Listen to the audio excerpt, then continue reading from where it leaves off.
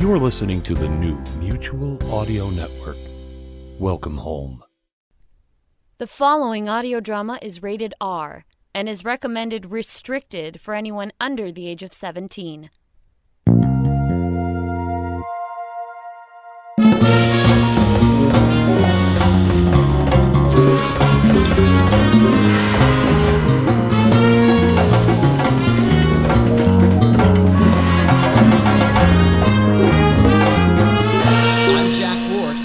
Listening to the world's largest, longest-running showcase of modern audio drama. I'm here with Mr. David Alt, of course, with another packed show. Yes, hello Jack, and welcome everyone. This week our feature is Confessions of a New Grad. When Brooklyn Winters graduates from universities, she thinks that her adult life will just kind of figure itself out. Spoiler alert, this doesn't happen. 6 weeks after graduation, she has no job, no money, and is frantically calling her best friend to come and rescue her from the basement suite she has unwisely moved into with her dud of a boyfriend. Created by Greta Craig, our Canadian Podcast Awards nominee double feature begins with chapters 1 and 2, Graduation and the Basement, all right here on the Sonic Society. You're listening to Confessions of a New Grad. Chapter 1, Graduation.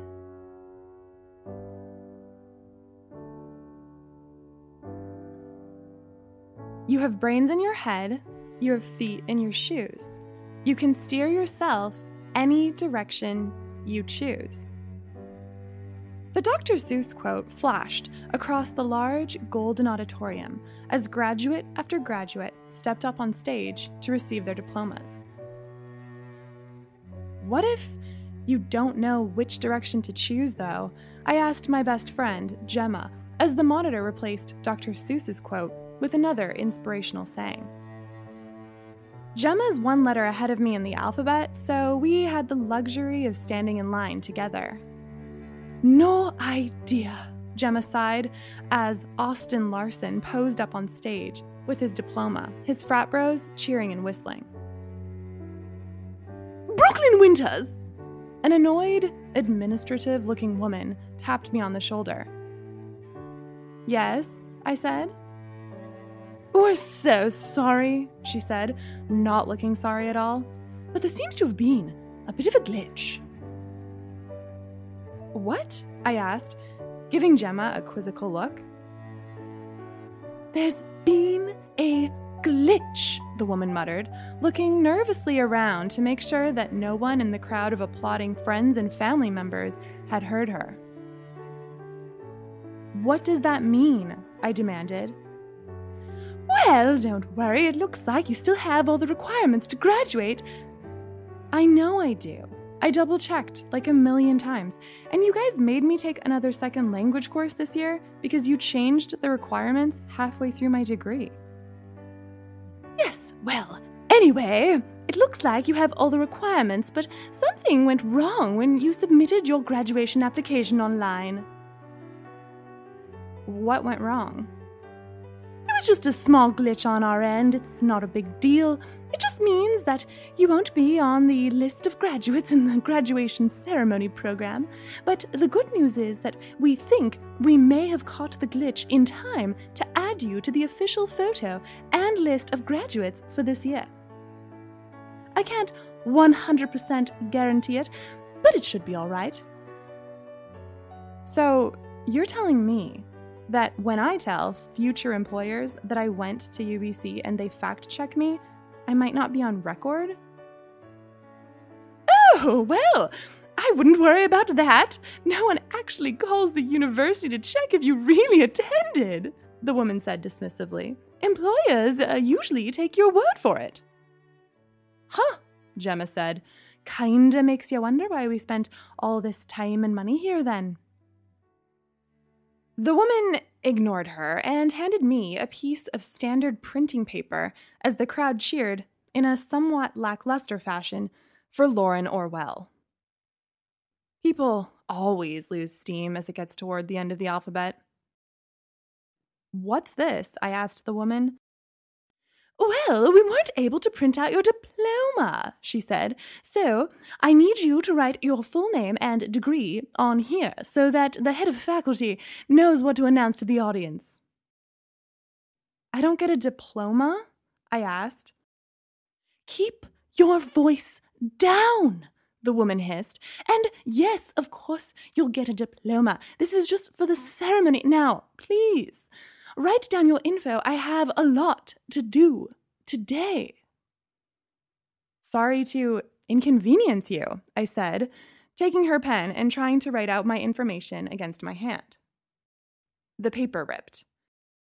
The woman exasperatedly gave me another piece and her clipboard. I wrote my name, Bachelor of Arts in English Literature, and Bachelor of Education on the paper. Thank you, the woman said. Now, after you shake hands with the head of faculty, he will give you 2 diplomas. They'll be empty inside, of course, but you can still hold up the outside of them for your photo. The university will mail you your real diplomas in a few weeks. Now, go enjoy your graduation day and don't worry about your diploma. It's only a piece of paper anyway. She shuffled off down the line, presumably to tell another student that they had been affected by the glitch. You'd think that she, of all people, wouldn't go around informing us that we'd just wasted years of our lives on a pointless paper chase, Gemma said, thoughtfully, taking a huge swig from a coffee mug that she was holding. You'd think, I said, readjusting my cap. Cheer up, she said, passing me her coffee mug. We did it. I smiled and then gagged as I took a sip of her coffee. What is this? Whiskey, she admitted. Dude, it's 11 a.m., and since when do you drink whiskey? Since I'm graduating with a visual arts degree and have no idea what the fuck I'm going to do with my life, she lamented. Fair, I said, taking a large swig and grimacing. We are so screwed, Gemma said. We laughed at the irresponsibility of our past selves, at our situation, at the fact that this hard-earned moment was not remotely as sweet or climactic as we had thought it would be. I wondered what was wrong with me as I watched student after student get their diploma and shake hands with the dean. I should be proud that I was graduating from university and grateful that I had parents who had been supportive and financially stable enough to help me pay for it. I should be relieved that I had decided to go back for an extra year and get a teaching degree so that I would actually be employable after graduation. So, why had the speech that the valedictorian had made about this being an exciting new beginning fallen so flat? Was it because I knew that all the friends and fun I'd had over the past 5 years were about to disintegrate into early mornings and late nights at a stressful job I was going to hate, if I was one of the lucky ones to even get a job? Gemma Wilding, the head of faculty called, and Gemma walked up the short flight of steps onto the stage. She had wisely chosen to wear flats and showed no signs of the wobbliness that I did. Her thick brown mane of tight ringlets was pulled effortlessly back from her face. She looked beautiful until she stepped into the middle of the stage for her photo, crumpled her face into her neck to create several double chins, and stuck out her tongue. A loud "ha" sounded from the crowd. I looked out to see my 2 brothers and Gemma's one laughing appreciatively. Gemma's mother had her face in her hands in dismay, and her father was trying to fix a problem with his camera. My parents were seated in the row behind them. My dad was the definition of prepared, with a long-lensed professional camera. He gave Gemma's father a thumbs up to reassure him that he'd gotten a shot of Gemma and would send it to him. My mom was seated next to my dad, crying tears of joy into her shawl. She looked very pretty and waved at me, mouthing, "I love you," as Gemma shook hands with the dean. I smiled back at her, holding back a sudden desire to cry.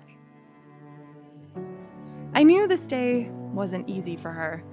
My dad and her had broken up a year ago, and this was the first time they'd seen each other since then. It was weird seeing them seated next to my brothers now, like the family they no longer were.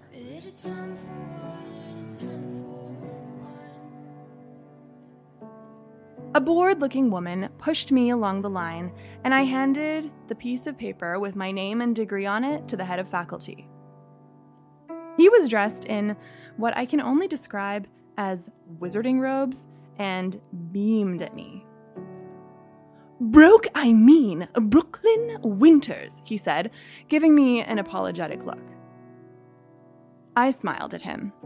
I wasn't offended that he had mixed up my first name with my new financial status. It wasn't his fault that UBC had over 50,000 students, and he had no idea who I was. He handed me the 2 empty diplomas that I had spent 5 years chasing, and I walked across the stage, trying to make the smile on my face look and feel genuine as I stepped out onto the blinding spotlight, knowing I had less than 3 seconds to look good for the picture my dad was taking from the crowd.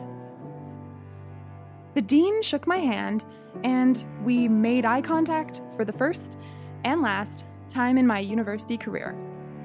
Then I followed Gemma down the aisle and out of the auditorium. I had made it. I was finally done. This was what all those sleepless nights and pointless papers were for.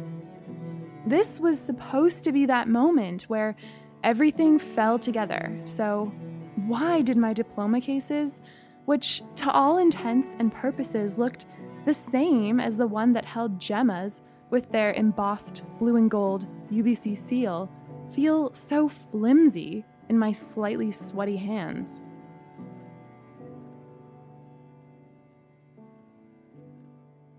Pushing those thoughts aside, I stepped outside with Gemma into the sunny rose garden. Because my teaching degree had been 12 months and Gemma had needed to take an extra online course to graduate, it was the end of summer and the rose garden was in full bloom.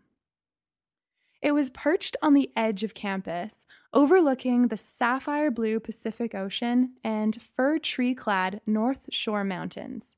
It was a gorgeous place, and I had run down the winding road past the rose garden and down to Spanish Banks Beach below countless times in my 5 years here. The music inside the Chan Center stopped as the ceremony ended, and friends and family members made their way outside to congratulate the graduates in the garden and take photos. A tanned, stocky guy with windswept black hair rushed over and smothered me in a hug. This was my boyfriend, Tyler, and I should have been happy to see him. "I'm glad I found you. I couldn't get a seat with your family, so I had to stand at the back." He handed me a pale pink bouquet of flowers and a card. "Thanks, Ty," I said. "What do you think of the card?" he asked eagerly.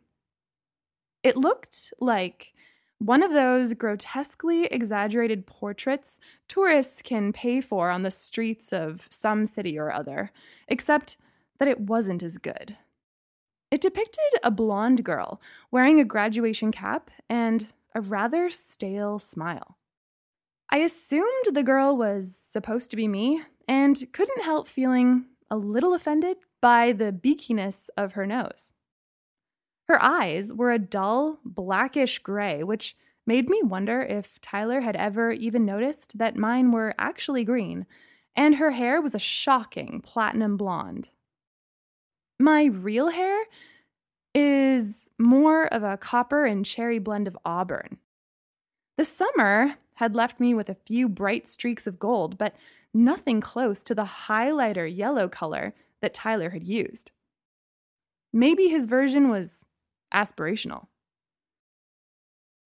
Good, isn't it? Tyler boasted, waving the picture in my dad's face as my family came over to join us. Can you believe I've never had any formal art training?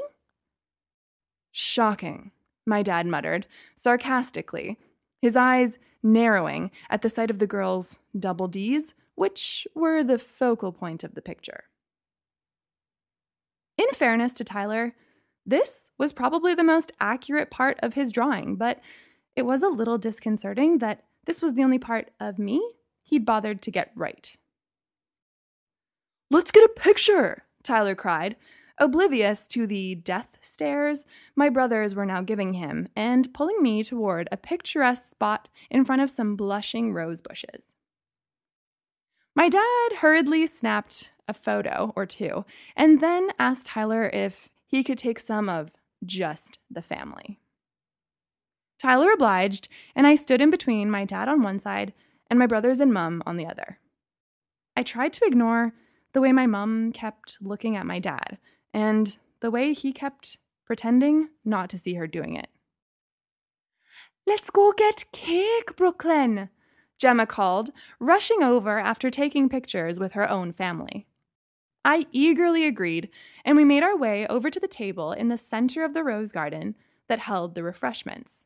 But all that we found when we got there were several delicious-looking crumbs and some icing.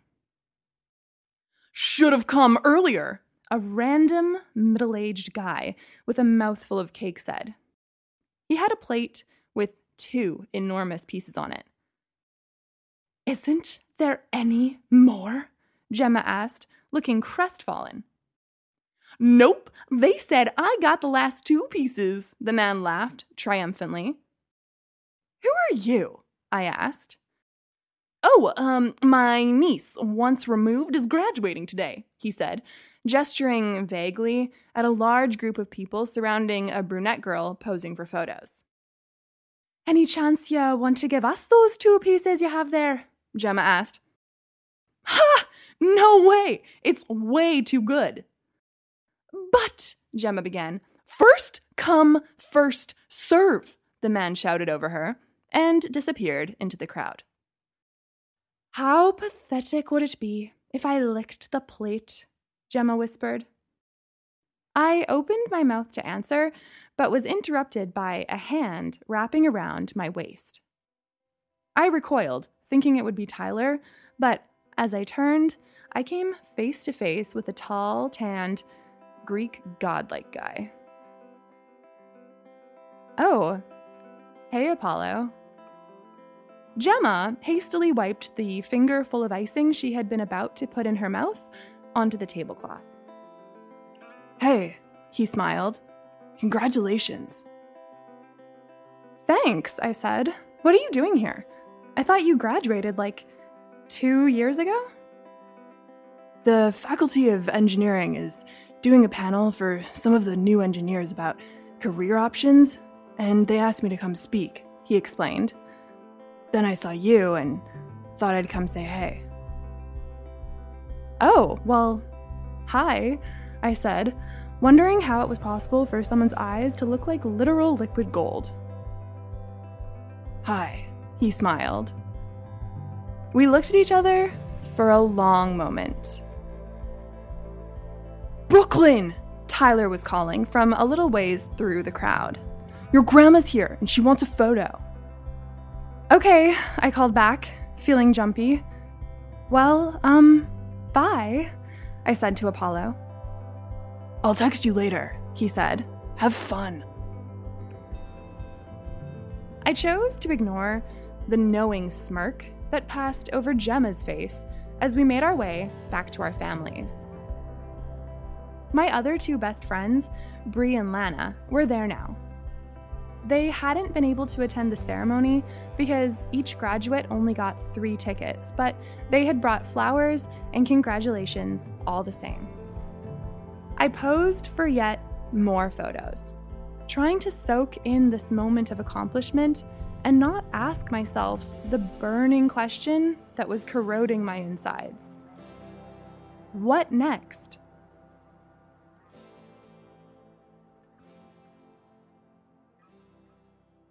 I could worry about that tomorrow. For now, it didn't matter that I had no job. It didn't matter that my lease would be up in less than a month, and I had no plans or financial means of finding a new place to live. It didn't matter that my boyfriend's hand on my waist was inexplicably pissing me off. All that mattered was this moment. Everything else would figure itself out. Wouldn't it?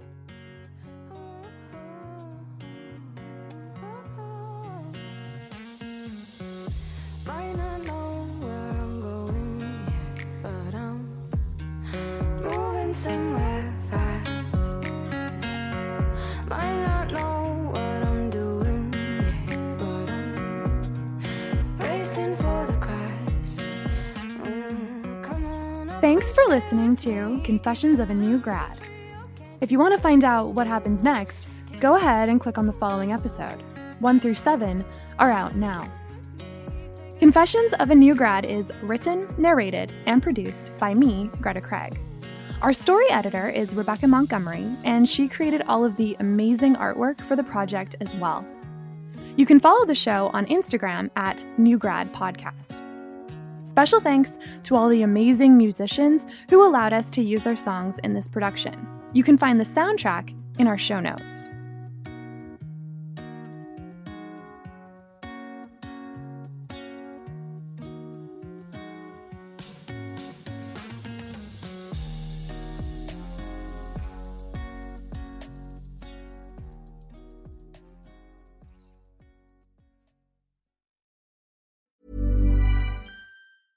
You go to the movies to escape. And McCall can help audiences 9 seconds to escape. People connect with him getting justice for the everyday person. This Equalizer is much more personal. McCall had gotten addicted to unnecessary violence, and there are consequences. I can take anything I want. I still damage the odd fellow here and there, use some various utensils when necessary.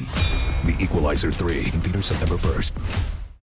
You're listening to Confessions of a New Grad. This podcast is an ongoing story, so I'd recommend listening to the previous episodes before starting this one. Chapter 2: The Basement.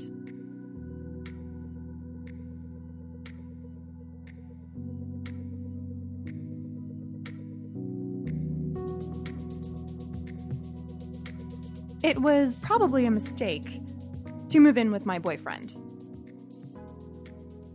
6 weeks after my happy graduation, I was crying in the attic of Tyler's parents' house. I looked out over the top of the stairs, wondering if Tyler would come up them and we would continue arguing, but he didn't. I clutched my phone like a baby clasps a soother, as though I expected it to ring and someone would come rescue me. It didn't make a sound. I tried to decide what to do, but couldn't. My mind felt scrambled.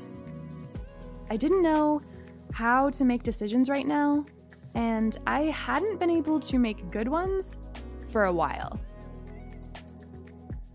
I looked into the mirrored doors of the closet in the corner, unsurprised to see that I had raccoon eyes from the mascara I had cried off.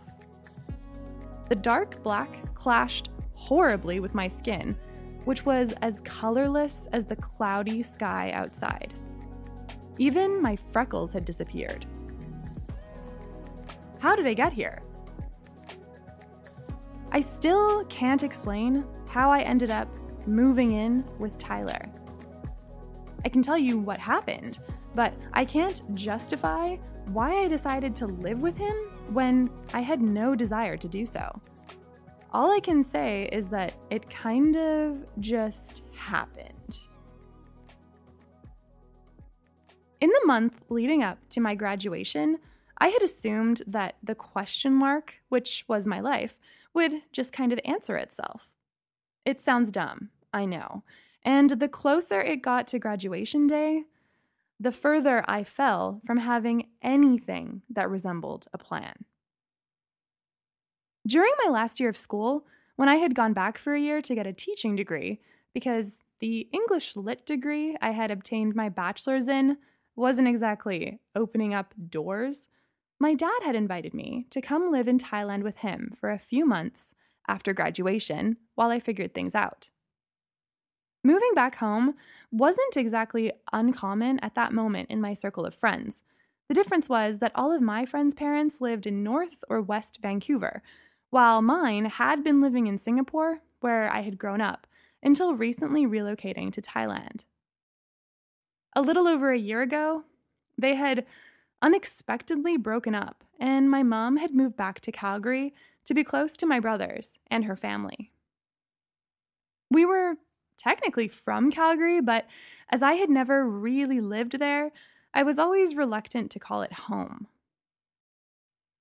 What would I do in Thailand? I asked my dad, wanting him to just give me a purpose so badly. Well, why don't you write? He suggested. You've always wanted to have time to write a book. That was what I wanted. It was the only thing that I wanted. It was why teaching wasn't going so well. It wasn't that I disliked teaching. In fact, I felt guilty for not being more excited to be a teacher because it was objectively a pretty great job. It was just that I wanted more. Well, not more, because I didn't think that teaching wasn't enough. I had so much respect for the teachers I'd met and all that they did. It was more like I wanted something different. Something that was right for me. I wanted to be a storyteller, and telling brief little anecdotes to a group of teenagers who were essentially forced to listen to me wasn't enough. Going to Thailand could have been a dream. I mean, how many aspiring authors have the opportunity to do something like that? I knew I'd have to get a paying job after a few months and enter this real world that people kept sarcastically welcoming me to. But Thailand would be an opportunity to give plan A for my life, writing, a real shot before settling for plan B. So I decided I would do it. I would go to Thailand for 4 months, write my book, and then come back to Vancouver to get a teaching job while I tried to get it published. I convinced myself that it made more sense to be in North America during the publishing phase anyway, but the main reason I would be coming back was so that I could be in this city that I love, which was the closest thing to a home I'd ever had, and because of Tyler. I thought it was the perfect plan, a way for me to try to make my dreams come true, but still have a grip on reality. But Tyler did not like it. Why can't you just write in Vancouver? He demanded. Because I don't have a home or any money here. Why don't you just get a job then? I could, but then it would take longer to write my book. If I go to Thailand, I can entirely focus on writing. I've told you that. I've been waiting to write a book for years. I just don't think it's fair for me to have to do long distance for 4 months so that you can party in Thailand. I won't be partying. I'll be writing a book. 4 months isn't that long. If I want to finish my book in that time, I'm going to be writing nonstop. Why don't you just apply for jobs at the Vancouver School Board? I'm sure you could at least get a subbing gig. Because I want to be a writer, Tyler? I don't want to do long distance. Why are you being so selfish?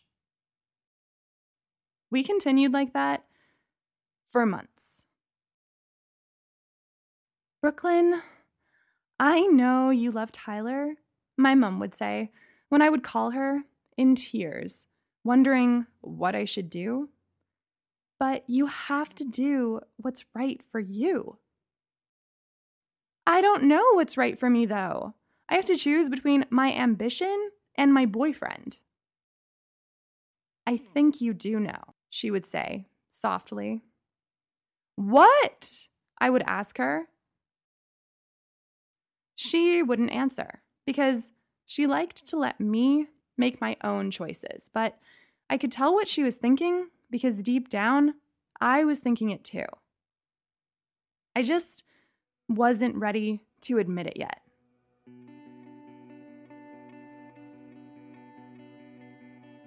And so, the months leading up to my graduation dwindled into weeks.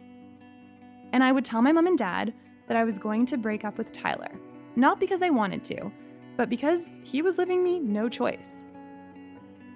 And then I would try to tell Tyler this, and he would tell me I was being selfish and convince me that I could have both, that I could stay in Vancouver and be with him and also write my book.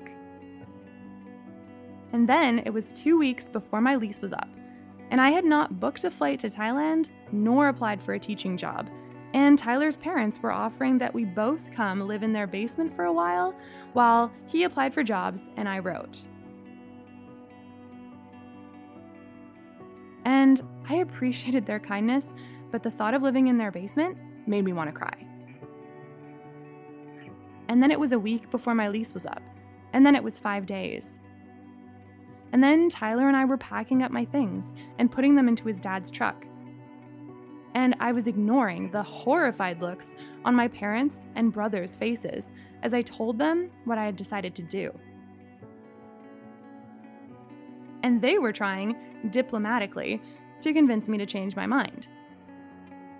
And then I was lying there on Tyler's bed, which was propped on a 30-degree angle because he had been having digestive problems, and this apparently helped, even though it meant that I spent my nights feeling like I was falling off the face of the earth. And then there I was, living with my boyfriend in his parents' basement, and Tyler was happy for about a week, until he began to hate me because I could get a job and he couldn't get any kind of work at all. And I began to hate him because I had given up Thailand for him, and I felt trapped and uncomfortable in his house, and the little amount of savings I had was draining away. And then we started fighting all the time. And tonight had been the biggest fight of all, and I had gone up to the attic because I hadn't wanted his parents to hear us again, because even though we didn't scream or yell, they knew something was wrong.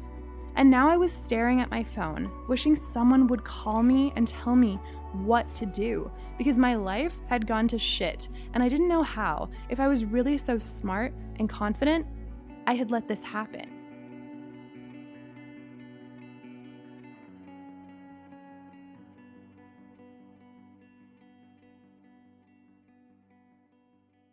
But my phone was silent. No one called or texted.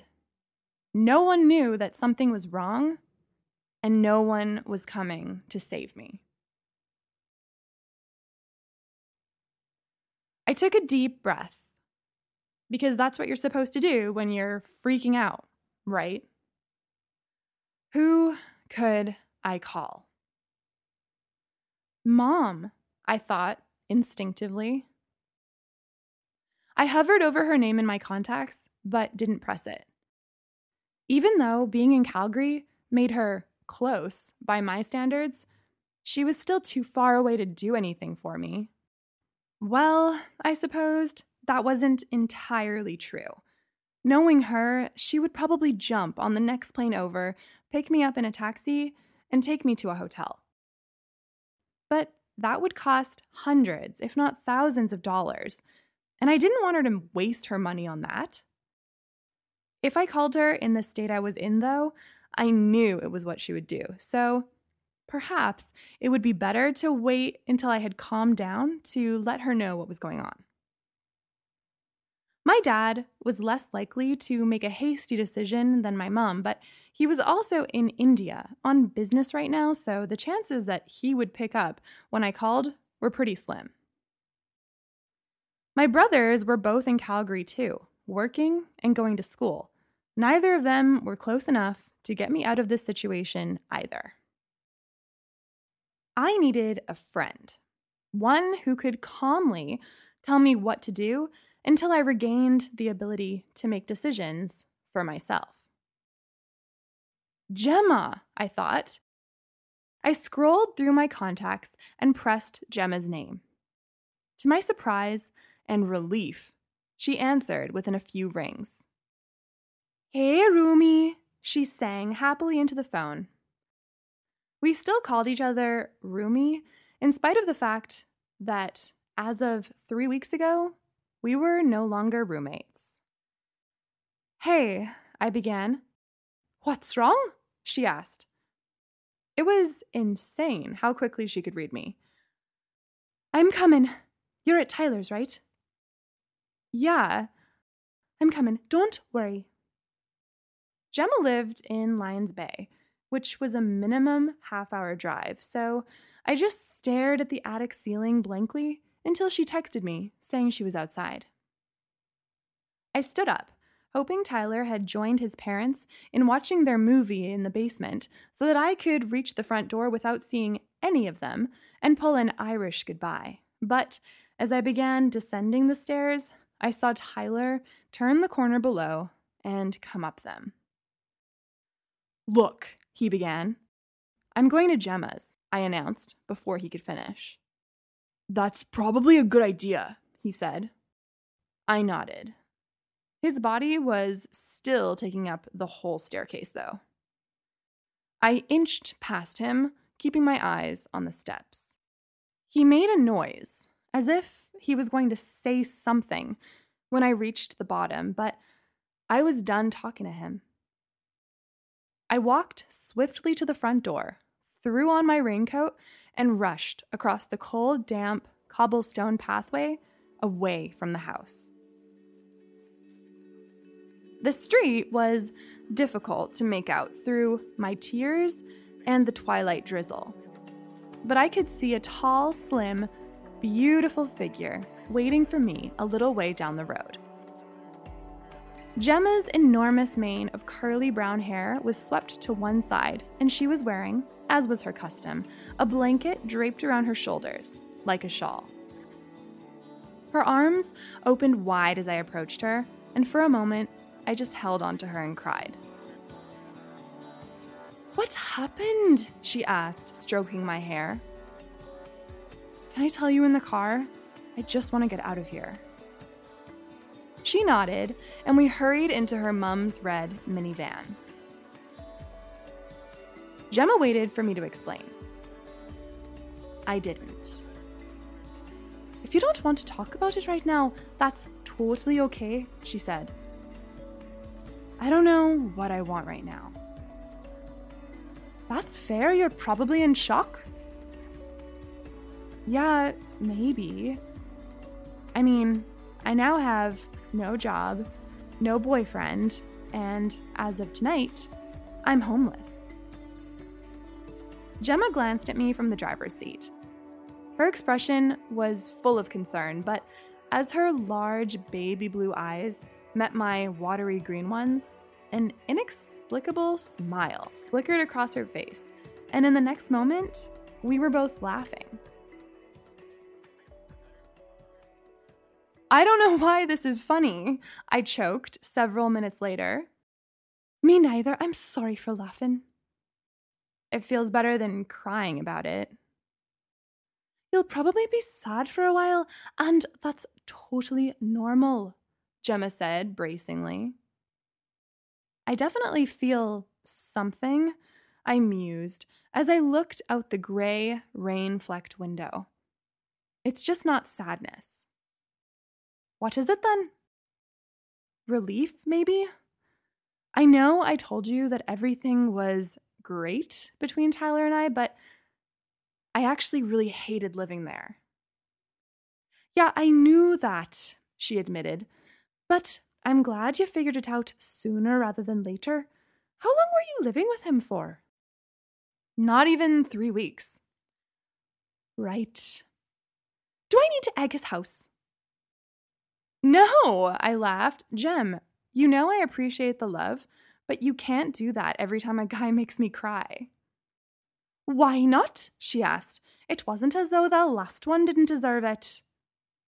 I smiled, remembering what had happened.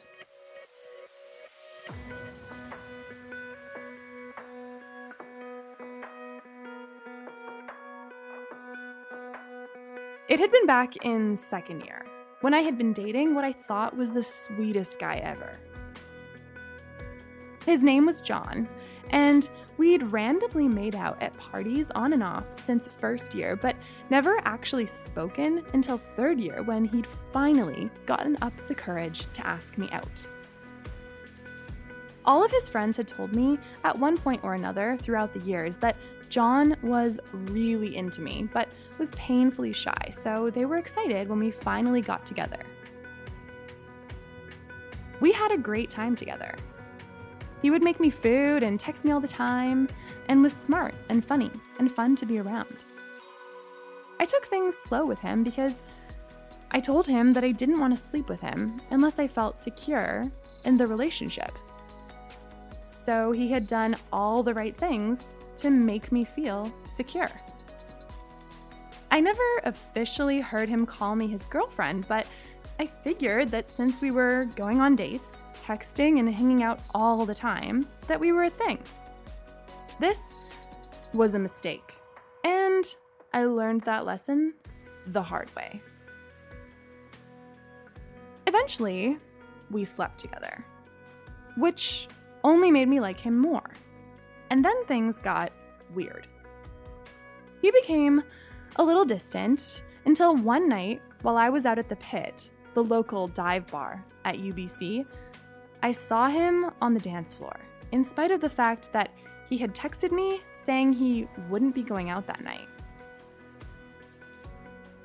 Unperturbed, I made my way over to him to say hello, but then I saw that a slender girl with bright pink hair was hanging onto his arm. And then he pulled her into him and kissed her. Gemma, Lana, and Bree, who had been dancing with me, saw the whole thing, and Lana and Bree had to restrain Gemma from making her way over to John and the girl and punching him in the face. They had instead taken me home, but not before we saw John leaving with the girl with the bright pink hair. Gemma, Lana, and Bree snuggled up to me while I cried on my bed. They tried to make me feel better by telling me that I didn't deserve what had happened, that I would find someone better, etc. But in that moment, I felt pretty pathetic. I was hurt that he was hooking up with someone else, but also felt like I couldn't be mad at him because I now realized he'd never asked me to be his girlfriend. This made me feel stupid and crazy on top of everything else. "You're neither stupid nor crazy," Gemma shouted, returning to her previous rage. "You told him you weren't going to sleep with him unless things were exclusive, and he told you they were. You guys have been inseparable for like 3 months. Just because he didn't ask you to be his girlfriend, that doesn't mean that all that other stuff didn't happen, or that you don't have a right to be upset." "She's right, Brooklyn. You were way out of John's league anyway," Lana said.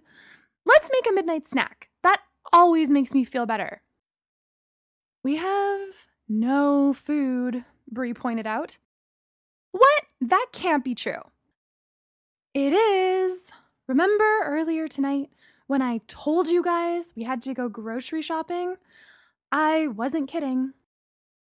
"But there wasn't enough time to get groceries and also stop at the liquor store," Gemma said. "And it was pit night, so we couldn't very well not have liquor, could we?" "Exactly what you all said at the time," Bree shrugged. "Which is fine, but we seriously have nothing in the house. Not even a packet of instant noodles." "I've got eggs," Lana leapt up triumphantly. "I'll go make them." She returned, looking devious, a moment later. So, we could eat these eggs, she said, holding up the carton. Or maybe we could put them to better use. Oh, fabulous! Gemma scrambled off the bed. Give me 10. I can't wait to pelt them against John's bedroom window. No, guys, I said. You can't egg his house. Why not? Gemma inquired. Because it's vandalism. Vandalism? This isn't Singapore, Brooklyn, Gemma scoffed. It's not like the police are going to cane us if we get caught. Okay, but still, you can't. He's such a douche. He doesn't even deserve to have good eggs wasted on him. These are probably rotten, actually, Bree chimed in, peering at the expiry date. Gemma scrutinized the carton. These are incredibly old. Are these the ones I told you to throw out 3 months ago, Lana? Bree asked. Probably, Lana said. Well, in that case, it'd be a waste not to take this opportunity, Bree grinned. I stared at her. Bree was the most reserved of my friends. I couldn't believe that she was seriously considering egging someone's house. Yes, it's fate, Gemma cried triumphantly, and she, Lana, and Bree skipped out of our front door. I yelled feebly after them to come back, but couldn't bring myself to actually get up and stop them. I still can't believe that you guys did that, I told Gemma now, as we merged onto the highway. It was one of the most therapeutic moments of my life, Gemma said gleefully. I put all the rage I had towards every guy who had ever fucked any of us over into those rotten eggs. I was so worried that we'd get in trouble from the residents. I mean, his roommates didn't deserve to have their house egged. Yeah, but they loved it. Don't you remember how you tried to apologize when we bumped into them the next morning, and they all just laughed and said, he deserved it? Yeah, it was really cold that night, and the eggs froze onto the front of the house. The image of John chiseling away at frozen, rotten eggs brings me joy to this day. I smiled at her. It was strange how a night that had once been so painful was now a source of comfort. But anyway, Gemma said, just say the word if you want me to round up Bree and Lana for Revenge of the House Eggers Part 2. I grinned. I knew she was joking. At least, I was pretty sure she was. We were older now, and couldn't go around egging guys' houses anymore, but it made me feel better all the same. So, have you asked Apollo out yet? Tyler and I haven't even officially broken up, I laughed. Oh, her shoulders slumped. But good to know where you stand on that. Sorry, I just kind of assumed you guys broke up tonight. No, we just had this huge fight, and then I called you and left. Ah, she said.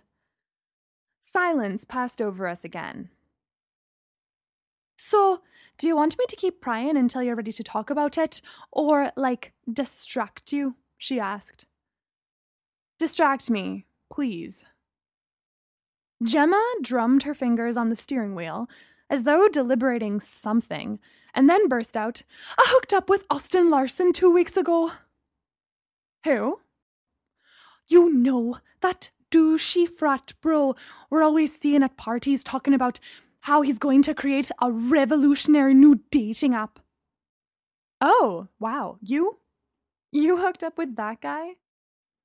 Please don't judge me, Brooklyn. You couldn't possibly be more disgusted with me than I am with myself.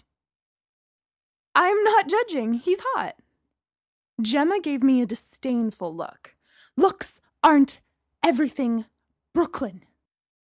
Yeah, I said. I guess he's not really your type personality-wise. He's not my type at all. He's the antithesis of me. I laughed. Austin did represent a lot of the things that Gemma despised. In addition to being in a frat, he was notorious for hooking up with sorority girls and never calling them back.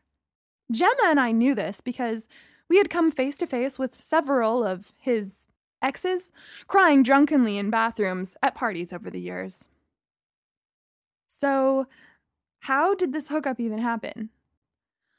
Oh, it was that night at the Copper Tank after you, Lana, and Bree left.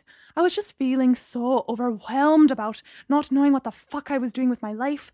And then you all left to go live happily ever after with your boyfriends. Trust me, I definitely wasn't living happily ever after. Well, I thought you were. Anyway, the people who were still there were kind of lame, so I went to go get my coat, and Austin came over and said something along the lines of, "Hey, Gemma." And the next thing I knew, I was hooking up with him on a top bunk in Kappa Sigma. Wait, he still lives in the frat house? I thought he graduated with us. Gemma rolled her eyes.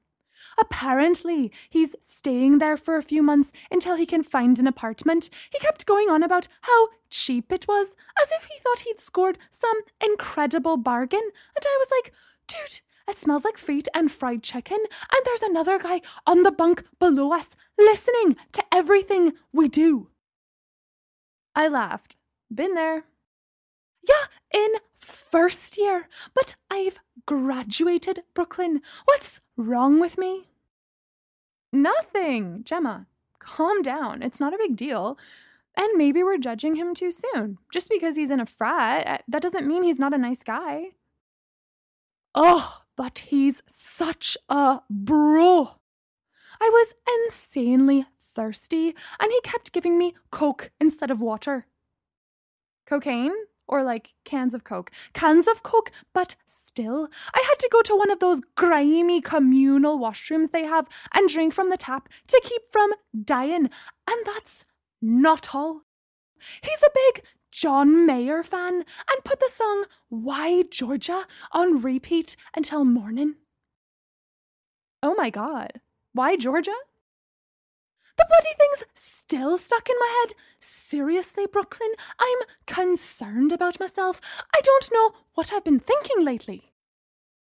Don't be so hard on yourself. It was a one-time thing, and you never have to see him again.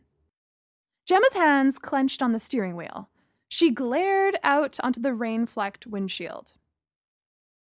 It was a one-night thing, right? I asked.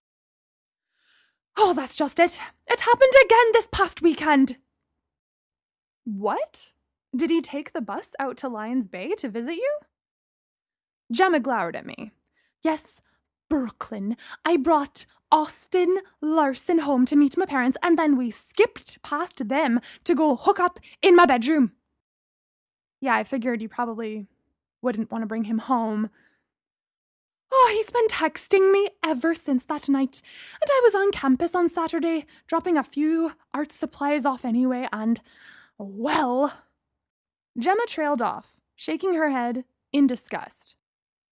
So how was it? I asked. Don't ask me that, Brooklyn. It was horrific enough living through it the first time. Oh, come on. If you really thought he was that bad, you wouldn't have ended up in the frat house with him 2 weekends in a row.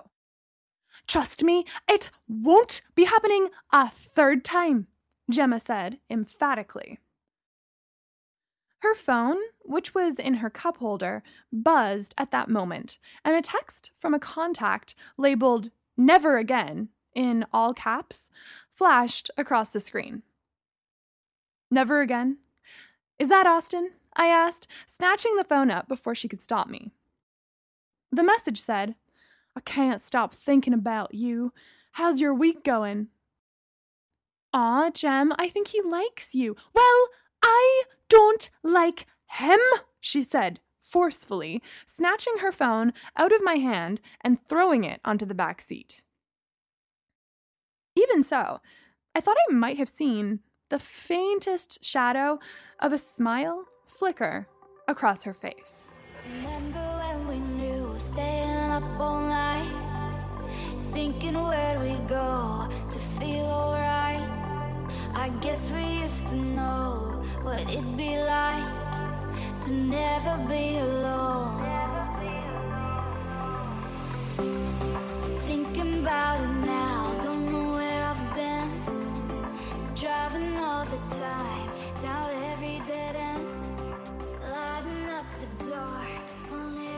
Thanks for listening to Confessions of a New Grad. If you want to find out what happens next, go ahead and click on the following episode. 1 through 7 are out now. Confessions of a New Grad is written, narrated, and produced by me, Greta Craig. Our story editor is Rebecca Montgomery, and she created all of the amazing artwork for the project as well. You can follow the show on Instagram at New Grad Podcast. Special thanks to all the amazing musicians who allowed us to use their songs in this production. You can find the soundtrack in our show notes. And that's this week's show. Please check for show notes for Confession of a New Grad at sonicsociety.org. Send us an email at sonicsociety@gmail.com or contact us through the Facebook groups or Twitter or X or whatever it's called now. Who knows?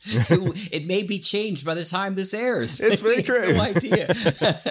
Until we see you next week, don't go taking any wooden nickels. I'm Jack Ward. And I'm David Alt. Wooden nickels? I mean, shouldn't that be raised for inflation? Plastic pounds sterling? Have a wonderful Sunday, everyone.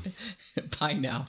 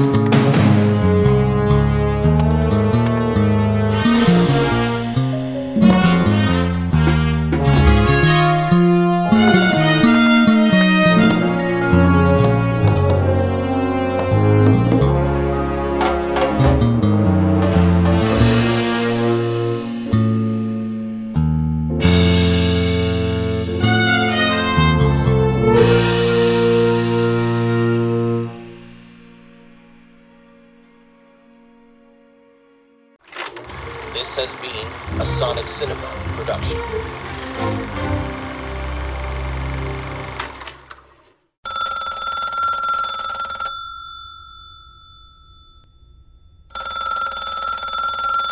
You can listen to classical and brand new audio dramas through the Mutual Audio Network. Subscribe through Apple Podcasts, Stitcher, Google Play, Spotify, or iHeartRadio today. There's 8 different podcasts, one for each day of the week and genre, and the Mutual Audio Network broadcast feed so you don't miss a day of your favorite shows. Subscribe to Mutual Audio tonight. Good night.